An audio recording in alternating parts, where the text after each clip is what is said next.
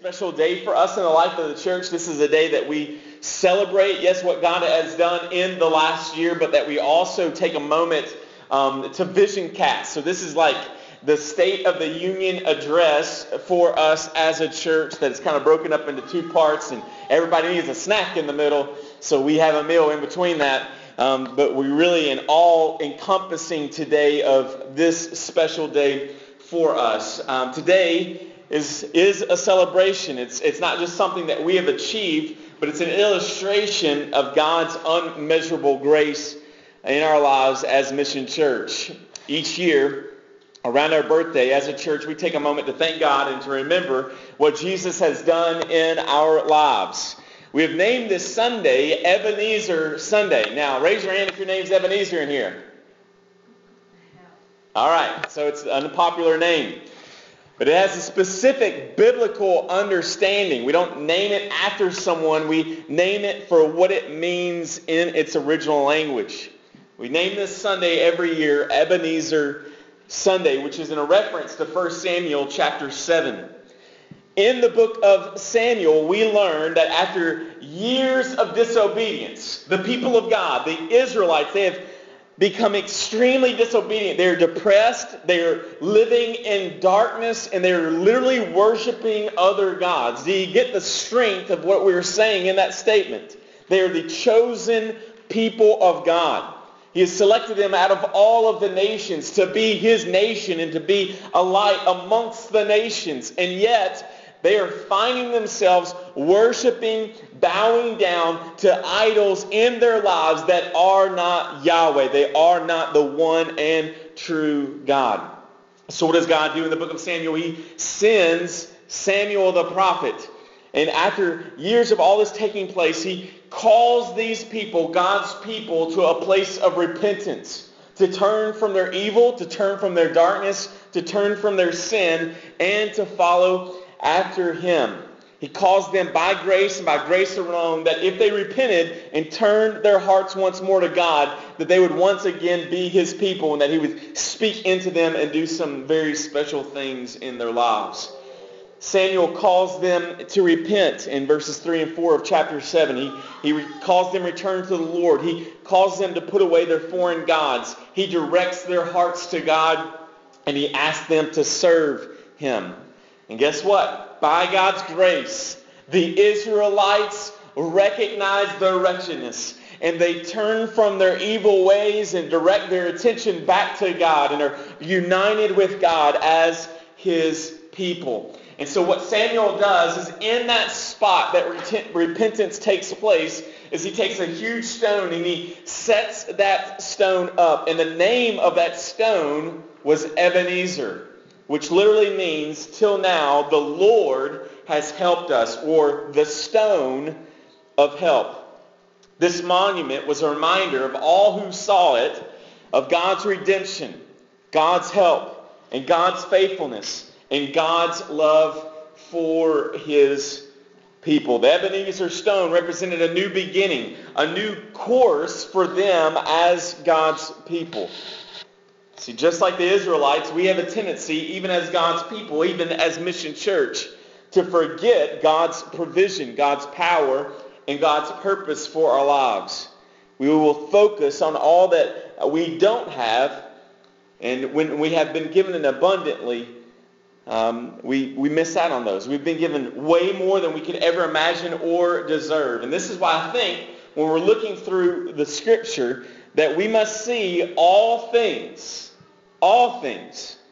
God, your marriage, children, work, singleness, joy, suffering, church, authority, all of these things in view of something very spectacular, and that is the gospel of Jesus Christ. See, a gospel worldview totally should transform the way in which we see everything. Everything. We as believers should be able to find unity in the way that we experience different things, in the way that we see things, because we see it through the lens of the Scripture. I believe that our passage that we read today in Romans, and we'll read again here in just a moment, is very fitting for our celebration and also for casting vision for this next year. The book of Romans itself, I would conclude, is an Ebenezer stone. If you've been with us over the last 2 years as we've been working through the book of Romans, you have clearly seen we're in desperate need of repentance, that we learn about early on in those first chapters that we are totally depraved, wretched, dark, terrible. I can't describe, there aren't words to use enough to describe who we are and who people are apart from the person and work of Jesus. And that's the question for today as we wrestle through this. See, in view of the gospel, God has called us to love. Look at this. Verse 8. Owe no one anything except to love one another. For the one who loves another has fulfilled the law. For the commandments, you shall not commit adultery, you shall not murder, you shall not steal, you shall not covet, and any other commandment are summed up in this word, you shall love your neighbor as yourself. Love does no wrong to a neighbor. Therefore, love is fulfilling the law. See, Scripture reminds us that we are to love. Why? Because we have been loved first. Let's face it, we live in a culture of debt. And at the beginning of the year, what I probably should have done was broken down this and just preached on money today. And the reality of debt. I mean, even while we sit here, if you get online, you can watch that ticker going off of America's debt. Have you ever seen that? Don't watch it unless you just want to cry. I mean, because we say this all the time, Laura and I, we'll drive by a big house and we'll go, they've either got a lot of money or they've got a ton of debt. And that's where a lot of people live in our time and in our place. Now, God doesn't necessarily have a problem with people borrowing money. But he has a problem when people aren't paying, when we don't pay our debt. And so I don't have time to go into all that today, but it would be definitely well worth our time. It says, owe no one anything except what? Love. Love. We live in a place where millions of people are trillions of billions of gazillions of dollars in debt. And there's this guy that some of you probably listen to, and I have great respect for him, and he has taught me a lot. Dave Ramsey, he's got the television show, all the books, all those sorts of things. If you're struggling with your finances, man, we encourage you to get those books and to actually do them. It will change your life, okay? But if you listen to Dave Ramsey's television or radio show, a lot of times he'll have callers, and if you become debt-free, you can ask him questions. Anybody can. But a lot of times people will call him on air and scream out whenever he answers, "I'm debt-free." I mean, they're just going ballistic. And they'll tell their story about like how by working at McDonald's, they were able to pay off $100,000 in a year. I mean, it's something drastic and dramatic, but it's always awesome. And I always get this really awesome feeling when I hear even somebody else go, "Man, I'm debt-free," and they're screaming on the radio. And it's an awesome feeling. I'm jealous of that, right? He even makes this statement a lot. He says, we need to live like no one else today so that we can live like no one else tomorrow. See, debt is something you can become free of. I truly believe that for every one of us in this room. We can truly become financially debt-free. However, we're reminded in this passage, though, that love for others is central to how the gospel is expressed in the world. So we can be monetarily and financially debt-free, and yet we are forever indebted to love. We're forever indebted to love, to take care of one another, to serve one another. See, the gospel is not about a life of legalism or though we are called in our relationship and as disciples to live holy lives.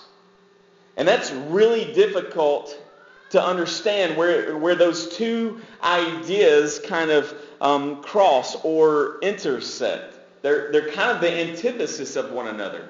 And yet they meet, and at that crossroads, the crossroads that is right there in the center or the crux of the gathering of the people of God is this idea of love. See, love compels us. It motivates us. It unites us.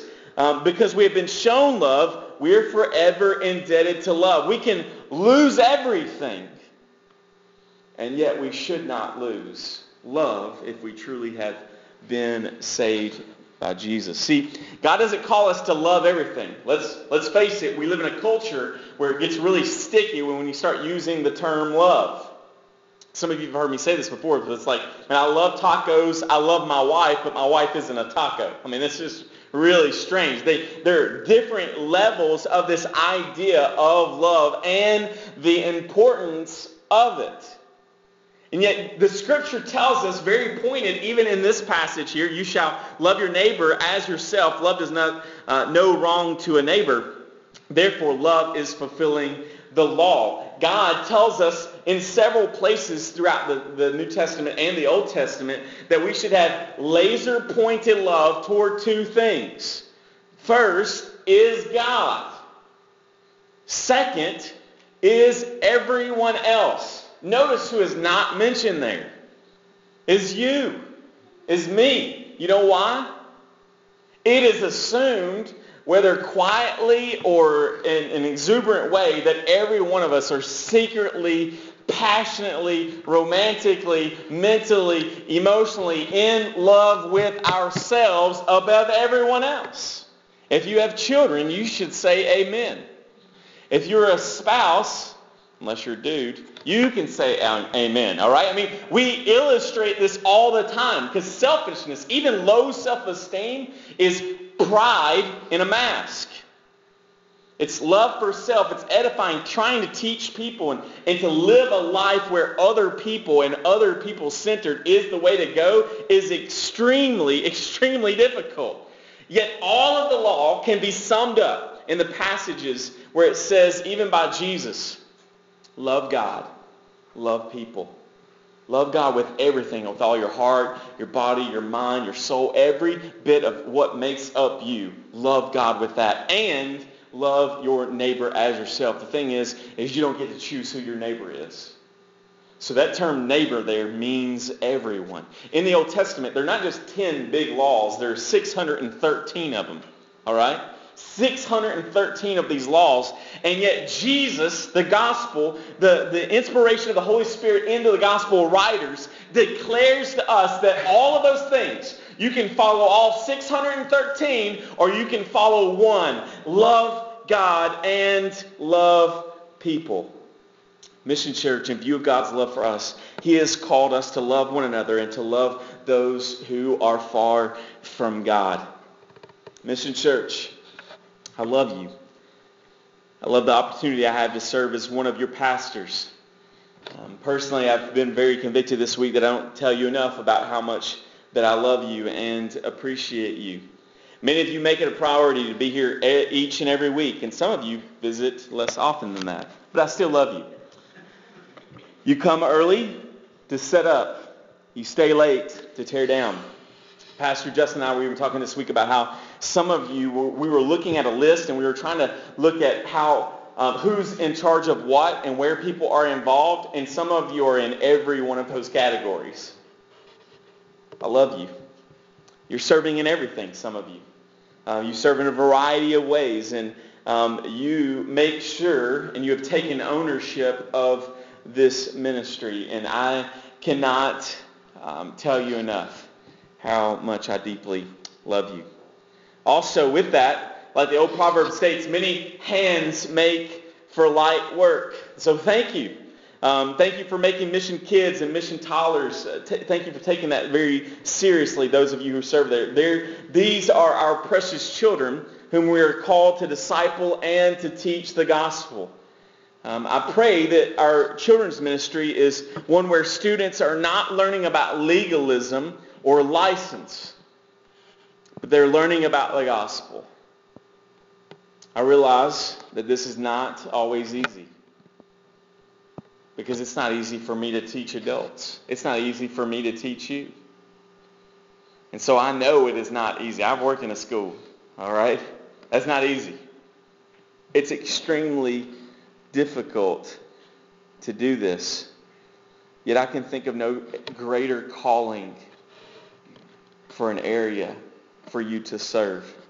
I want you to get this as one of your pastors. I'm convinced that what is taking place within that classroom right now is as important, if not more important, than what is taking place in this room. It is extremely serious to me. Extremely serious. If you are in that ministry, you should take it seriously.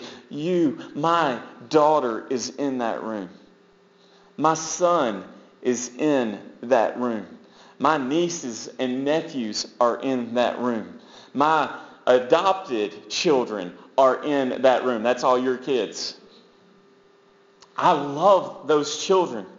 And it is extremely important for us to make sure that we are partnering together to disciple those kids. And if you're serving in that ministry, man, thank you. Thank you for doing that. Thank you for taking that serious and pastoring and pouring into those kids. It is an unbelievable opportunity that we have. This year, we have loved each other. We like to have babies here. Last 2 years have been filled with babies being born, and hopefully many more will be born as well. Though the Llewellyns told me this week that's not happening for them. They said, not from us, Pastor. And so, but I told them, hey, every church needs a Abraham and a Sarah. So we are thankful. God calls them on their lives. Here we go.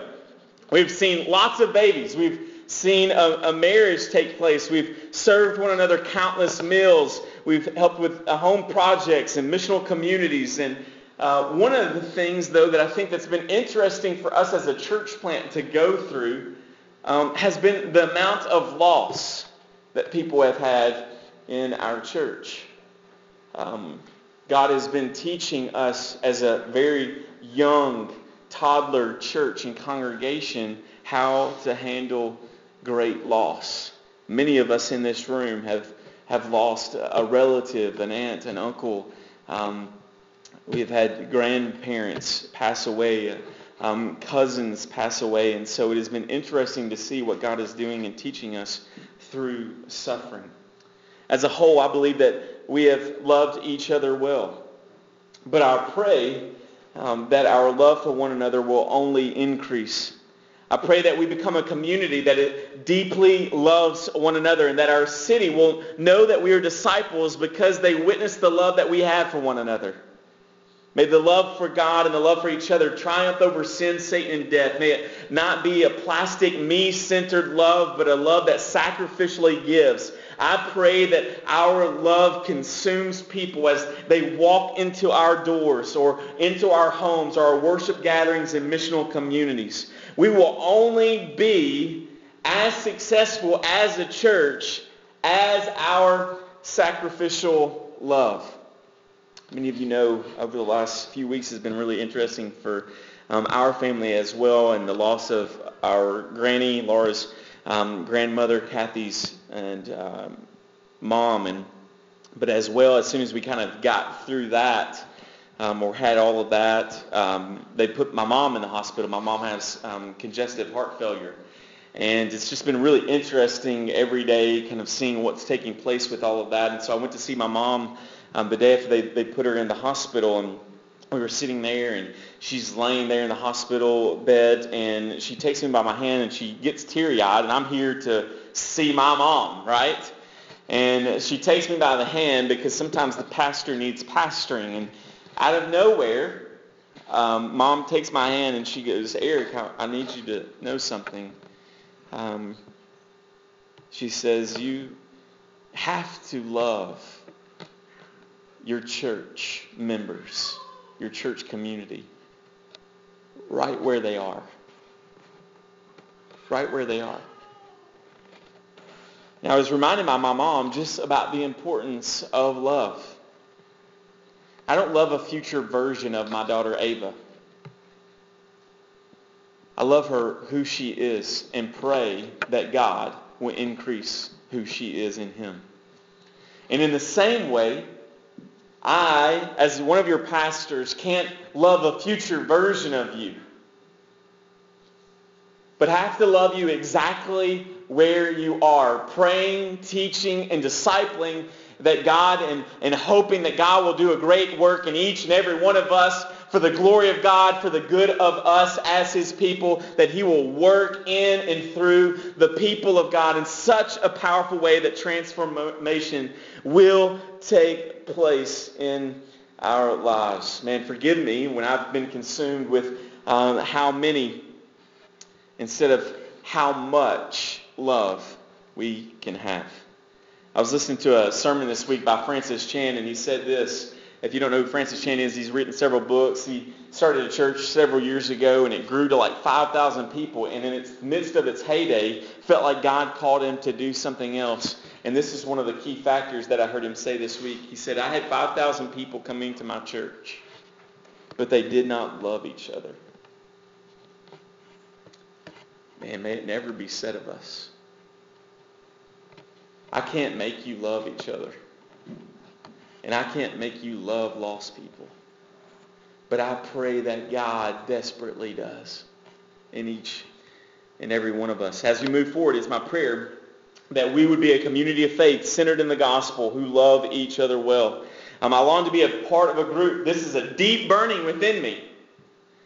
I was even talking to Steve this week. We were having lunch together, and I was like, man, I want, this is my heartbeat. I am yet to see it in 36 years of life, and I don't know if I will ever see it. Maybe this is the idea that Paul had, and it's being illustrated to me that he says he reaches out for the goal. It never says that he's actually at the goal, but that he's constantly striving for something, for Christ's likeness, and to be obedient to Jesus in everything that he does. And for me as a believer in Jesus, man, I have longed, since Jesus converted me at the age of 19, I have longed to be a part of a type of community that goes all out for the kingdom of God, that is extremely dedicated in serving one another and privately and in a public setting, that they truly, truly love God with everything within them, and they love each other, and they lost a dying world. Man, I still have that vision. I still have that dream to live in such a way that our community and our lives as well are completely a complete reflection of the person and work of Jesus in such a powerful way. I mean, I don't know about you. Maybe you've seen that. If you have, man, teach me, show me what you were doing and how you were praying during that time, because that's the kind of church that I want to be a part of. I mean, I just don't want to do this church thing. All right? The question a lot of times that we get asked as church planners is, how many unchurched people come to your church? And I usually respond with, none. We're in the South. Everybody has a home church, even if they've not been there 50 years. Well, that's my home church. I grew up, blah, blah, blah, blah, blah, blah. Okay? And the thing is like, man, I don't want to be a part of that congregation. I just don't want to be a part of a group of people that kind of sing some song, go through some motions, have some preaching and teaching, and give of an offering, and go, man, we have encountered God. That's not the kind of people in church I want to be a part of. Man, I want to be a part of people who are dedicated to Jesus privately and publicly, and that passion in view of Him and His gospel exudes out from us, unites us even in our diversity for the sake of the gospel. And man, I pray that Mission Church is that place today. I pray that we will live in the temptation of ministry. I pray that we will live in the trenches of ministry. And yet, I think this is our temptation. I think since Ava was in the womb, I have consistently read her the Bible, prayed for her. I mean, I am expecting her future husband to levitate into my house, because I have prayed that he will be that glorious. And I was like, Ava, if he doesn't love Jesus more than your daddy loves Jesus, don't be bringing him in here, because I will eat him and spit him out. Okay? Don't be bringing some joker in here. So from early on, we have had biblical conversations, and the reality of the gospel has been in Ava. She has heard it. She's been around it. And when she went to kindergarten, we talked to her about mission and the spreading of the gospel. And Ava a lot of times would get, not in trouble, but had interesting conversations with teachers and with students because she was always talking about Jesus. December 25th, Christmas at school, was always really interesting us for as a family because Ava would be constantly talking not about a dude in a red suit, but about Jesus, because it's not about him, it's about Jesus. And so she would be going to school and telling all these people about the gospel, about Jesus. Hey, I don't want you to go to hell. And kids would be like, what's hell? And I mean, really interesting. But this past week we had a conversation with Ava because we've been talking to her about mission, the mission of God, about spreading the gospel. And this is what she said. I said, Ava, when's the last time you shared the gospel with somebody? She said, Daddy, I'm scared. She said, I'm embarrassed by it. She's like, I'm afraid somebody will get mad at me. This grieves me. Because she's 9. But it grieves me even more because I don't believe that it's just a reflection of her, but I believe that it is a reflection of all of us who claim to be followers of Jesus. We're scared. We're embarrassed.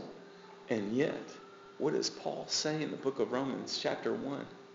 I am not ashamed of the gospel. It is the power to save both all nations. It is the power of God. Even Jesus says, do not be ashamed of me. If you're ashamed of me, I will be ashamed of you. There is this calling within us of love and urgency to spread the gospel and to not be ashamed and to not be afraid. How can we be? The God of all creation is ahead of us, leading us, building this church.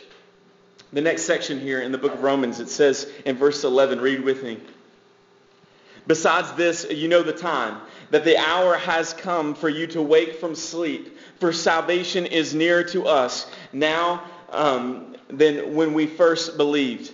The night is far gone, the day is at hand, so let us cast off the works of darkness and put on the armor of light. Let us walk properly as in the daytime, not in orgies or drunkenness, not in sexual immorality, not in sensuality, not in quarreling and jealousy, but put on the Lord Jesus Christ and make no provision for the flesh to gratify its desires. See, after discussing the importance of the law and the truth of the law and how that everything hinges on the love, and how the law is fulfilled in love, Paul exhorts us as believers here in this passage to wake up. To wake up. Look at it. Besides this, you know the time. The hour has come for you to wake from your sleep. What is he speaking here? He is speaking to people who make up churches who have become lethargic and lazy and slothful in their obedience to God. You know, time is something we will never get back. This last couple of weeks, Laura and I have been looking over a lot of photo scrapbooks, whatever she called it. Stuff where you write all over pictures and call it good. All right? Those things. And I can't tell you the countless number of times that I've had tears running down my face as I've looked at the baby and the toddler pictures of my own kids. Because literally, and I know old people say this, and I'm old, all right? It's in my beard. It goes by so fast. And seeing those little bucket-headed kids, and maybe your kids came out with 6-packs, but my kids came out looking like the Michelin Man, both of them, for years, just roly-poly all over the place. Got more folds and rolls than a bag of bread. And I'm looking at them now, and I go, man, I missed that. Not that I've not been involved with my kids, but man, oh my gosh. Look at how time is leaving us, when we, as many of us, have lost loved ones in this last year, man, if we only had just one more opportunity, one more time. Laura told me on many occasions with tears just rolling down her face, she's like, I just wish I had one more hug from my granny. I wish I just had one more time to hear her say, goodbye, I love you, you're a good one. I just wish I had one more moment. And yet, time is a precious gift that we can never get back. As a commentator put it in the closing session, he says that Paul sets off an alarm clock to awaken believers who have gone to sleep spiritually. In Revelation chapter 1, verse 3, it says, blessed is the one who reads aloud the words of this prophecy, and blessed are those who hear and keep what is written in it, for the time is near. We, believers, Mission Church, we have a tendency to become spiritually lethargic. Have you ever noticed when a new believer comes to the faith in Jesus, they want to be involved in everything. They are excited about Jesus. They are excited about sharing the gospel. They are excited about being a part of a community of faith. And yet, what happens as they continue, as time goes on? See, I'm convinced that the oldest Christians in this room should be the most mature, the most spiritual. They should be sharing the gospel with the most people. But that is often not what takes place within our congregations and churches. It's like you become a believer, you have a season of spiritual maturity, and you coast through the rest of your life.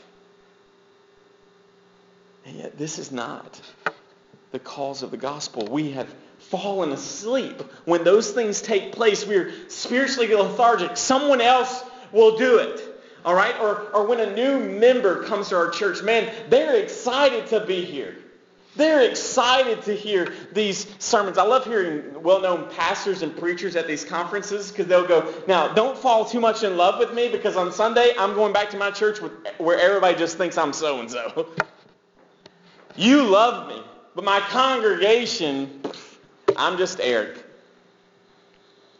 The thing is for every one of us not to get caught up in personalities or certain things, but truly to be excited. Man, I want to be a part of a church that you have to unfollow them on Facebook because they won't stop talking about it.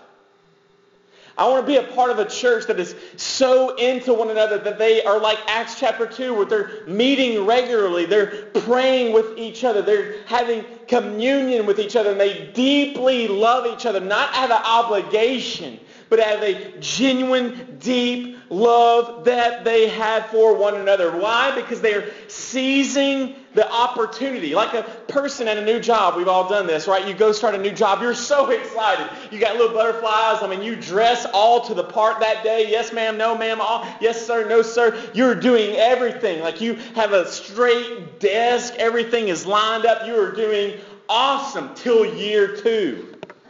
You forget the dress code. All right?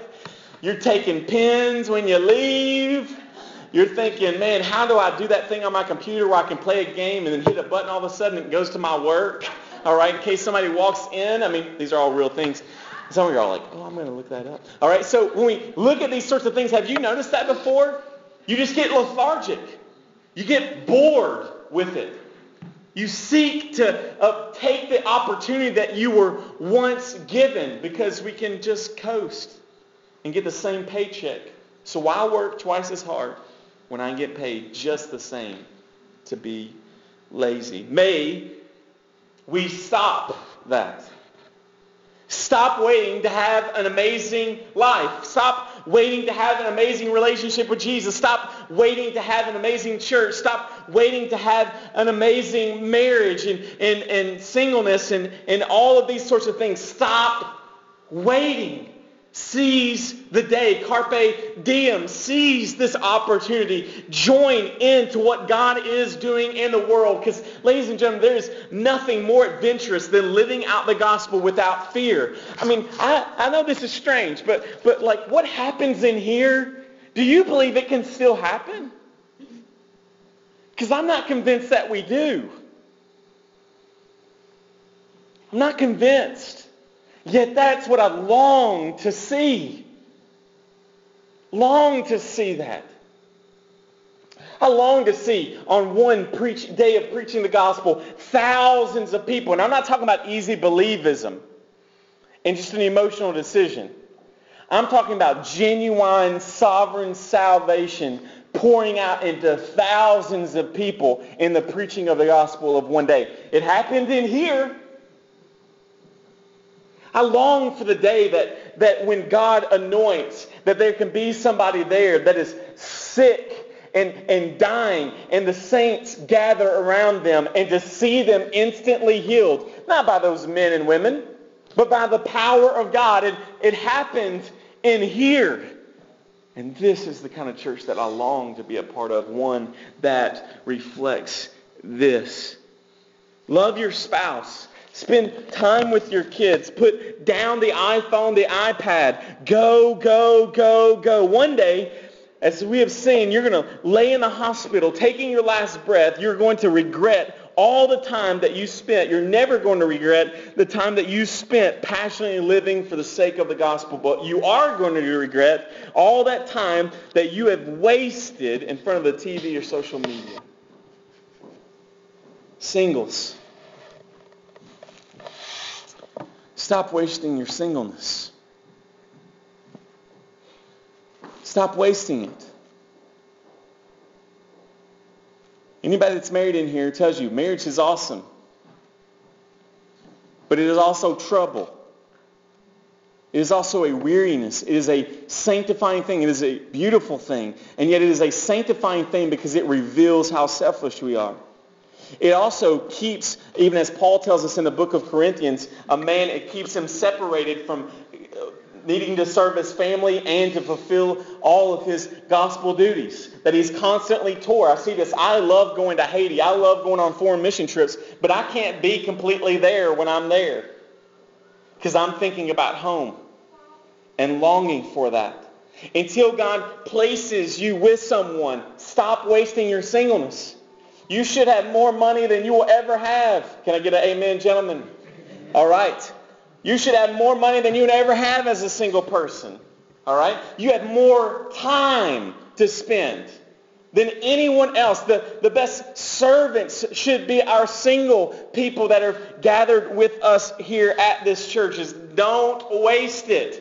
Use it for the glory of God. It is a precious, precious gift. Believers, wake up from our spiritual lethargy and love our neighbors while we have the opportunity. This morning about 6 o'clock, I was at Starbucks doing my thing. I try not to read the news yesterday, but this morning I couldn't help it. And I got out, I was wearing my hat and kind of hunkered down because I started crying.